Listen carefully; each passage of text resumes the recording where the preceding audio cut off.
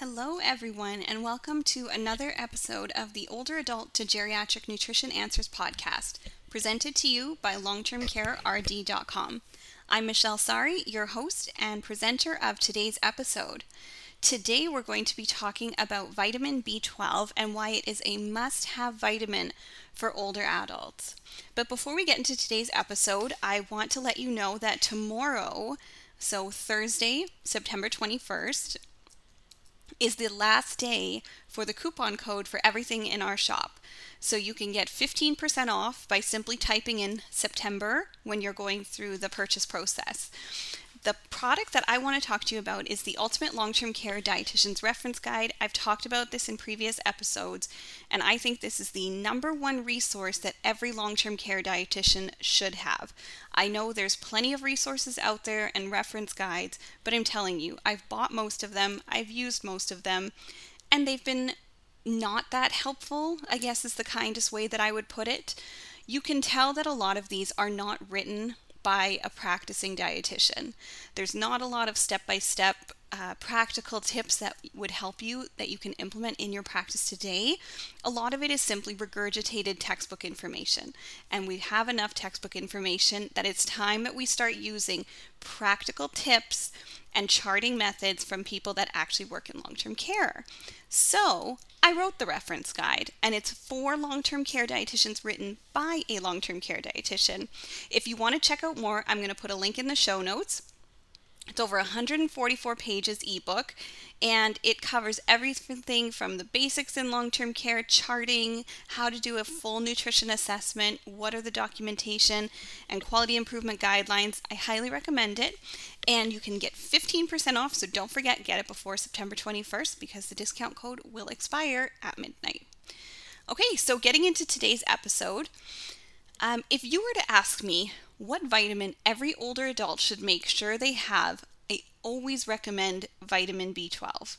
Now, this is for long-term care dietitians as well. If you're listening and you're a caregiver, a loved one, or an older adult listening to this, vitamin B12 is something you should be recommending, be recommended to, or be taking already. But of course, this isn't a prescription. I want you to check with the doctor of the patient or for yourself before you take vitamin B12. So vitamin B12 benefits in the elderly are experienced with daily doses as small as 500 micrograms per day. For dietitians, I recommend speaking with a patient's doctor to see if adding vitamin B12 to their daily regimen would benefit them. Now, I've got the benefits here to help you strengthen your argument. And if you're a dietitian, I am going to link in the show notes the article related to this that can help you with your argument, okay? So what is vitamin B12? Vitamin B12 is also known by its name cobalamin. It's found naturally in animal foods in our diets. It's also widely available as a vitamin supplement pill. Now, vitamin B12 is essential to brain development and function, blood cell formation, cell growth. It aids in the immune system's function, nerve cell development, and bone health. Now, it's quite obvious that all of these are essential to keep our body functioning, making it obviously a key vitamin that needs to be taken every day for overall health.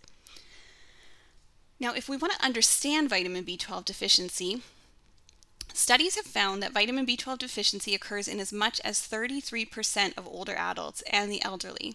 In one study, I found numbers as low as only 38% of people had adequate levels of vitamin B12. Now, our bodies cannot manufacture B12 on its own. It needs to be taken in by either a food or a supplement source daily to build up sufficient levels. So this can put vegetarians, vegans, and the elderly at risk of deficiency if they do not ingest it in either of these two forms. Now, B12 goes through a few steps before it can be absorbed. So first, someone ingests it either as a supplement or a food source. It travels to the stomach, which then releases hydrochloric acid, and this allows for the release of vitamin B12 from the food source. It then binds with a protein called intrinsic factor to travel to the intestine for absorption. Now, deficiencies are caused by either a malabsorption issue or an inadequate intake issue.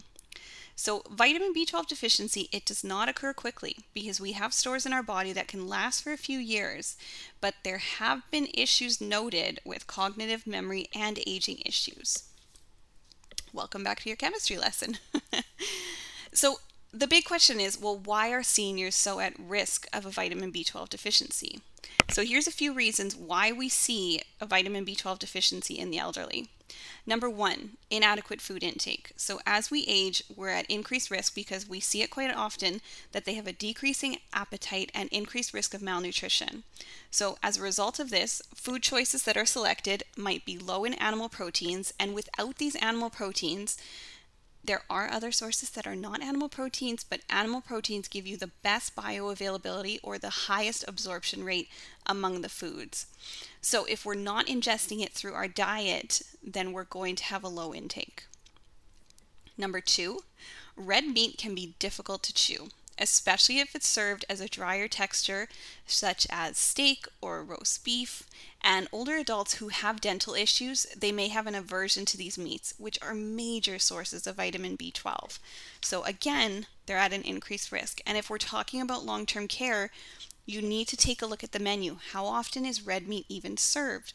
Obviously, you're probably not serving steak in long-term care, but roast beef sandwiches, are they on the menu?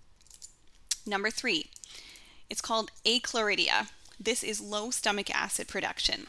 So the stomach acid production, it decreases naturally as we age. So if there is not enough hydrochloric acid or HCl in the stomach, then the vitamin B12, it can't detach from its food source. And without this detachment, it won't bind to the intrinsic factor, which means that it's not going to be absorbed in the small intestine. Number four, decreased nutrient absorption. So older adult intestines do not absorb nutrients in the same quantities as a younger person. This means that they need to ingest higher amounts of food and supplements in order to have the same levels of nutrient absorption. The issue comes that they do not obviously eat as much food overall. And next, medication interactions. Many older adults take multiple medications. This is also known as polypharmacy. There's a few medications that can interfere with the absorption of vitamin B12, and this includes metformin, proton pump inhibitors such as omeprazole, H2 receptor blockers, this would be ranitidine, and among others. So having multiple medications, these can block the absorption of vitamin B12.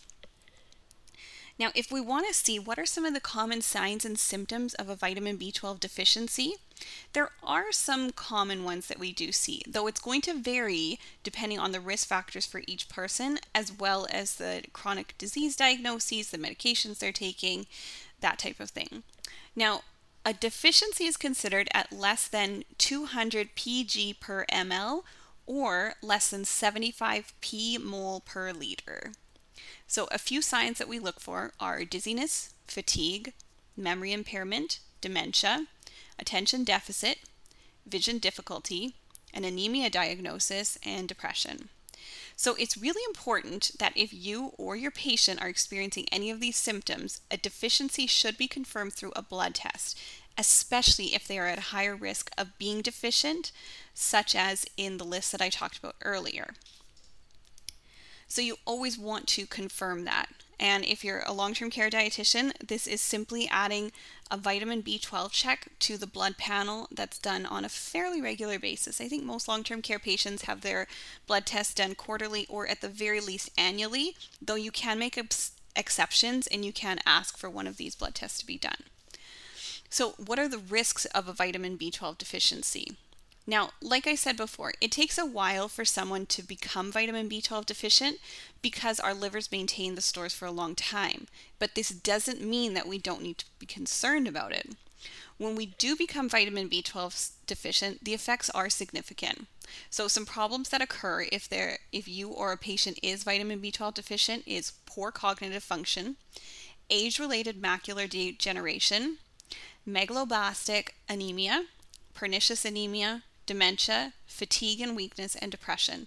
Now, I'm going to link the studies where it discovered this in the show notes in an article. So be sure to check those out if you're looking for a little more confirmation about what I'm talking about. So obviously, all of these are serious poor health outcomes if they're not taken care of. And It may be a combination of factors that leads to these, such as dementia. It's obviously not just one factor, and we don't know enough about it as to what causes dementia. But if we can take care of one of the risk factors by simply taking a supplement or increasing vitamin B12 sources in our diet, why wouldn't we do it? Or why wouldn't we recommend it for a patient? It's such a simple thing to implement that can make all the difference in the world, because the benefits of being adequate in vitamin B12 are literally life-changing. So here's a few of the major benefits. Number one, improve cognitive function. There are some fantastic studies that suggest that having adequate vitamin B12 levels can improve cognitive function and dementia if there was a deficiency. It is amazing to see the research in this area. So again, check out the show notes to see this. Number two, anemia prevention. Red blood cells need adequate levels of vitamin B12 in order to form properly. Keeping our blood healthy and happy can keep away pernicious and megaloblastic anemia. Number three, energy levels. Vitamin B12 plays a really big role in energy metabolism, so by having adequate levels, it promotes increased energy and endurance. And number four, depression. Vitamin B12 has been shown to play a pivotal role in serotonin and dopamine production. Both of these hormones play a role in affecting our mood, and having adequate vitamin B12 levels in our blood can help to ensure that production is at its best. So how do we improve the vitamin B12 levels? Vitamin B12 is thankfully an easily accessible vitamin through both improving diet and taking a daily supplement. I always recommend taking a food-first approach, but in the elderly, this can be quite difficult due to the sources of vitamin B12. So taking a vitamin B12 supplement can give just as great results and health benefits as food. So don't be discouraged if eating animal products or increasing this in the diet is difficult.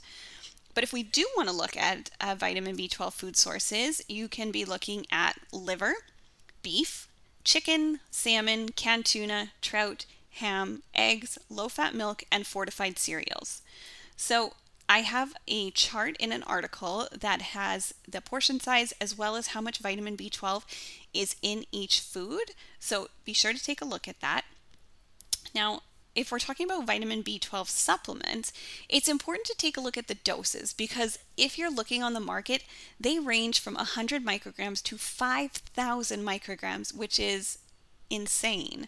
You can also get them in a liquid or a pill form. So for people who have difficulty swallowing or don't want to add more pills to their daily regimen, the liquid can be a great option. What matters the most, though, is the dosage. The recommended daily intake of vitamin B12 for older adults is 2.4 micrograms. Most vitamin B12 options on the market are far above this.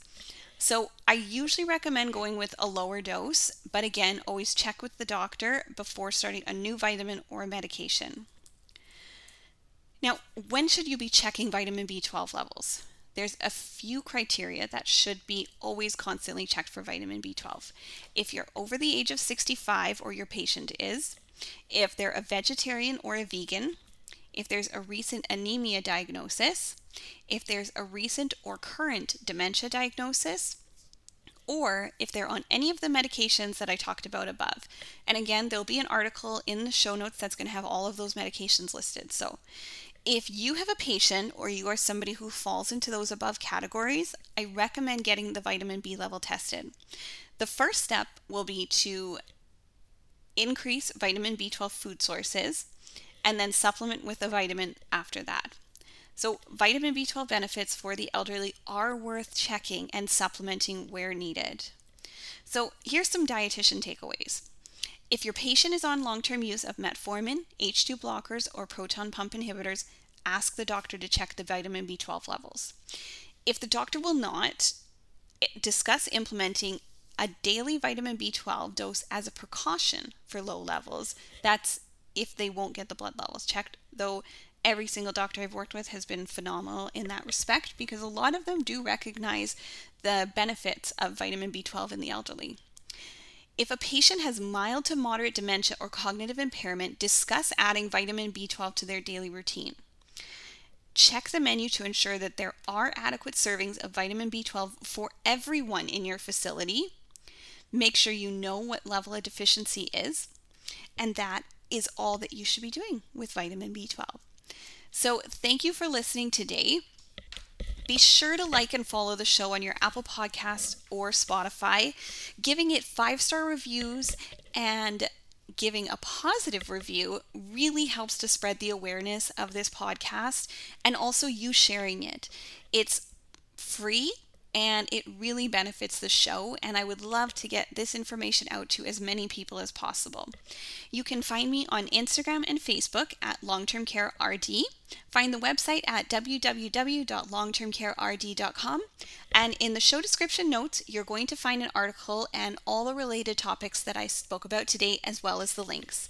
Thanks for listening, and we'll see you next week.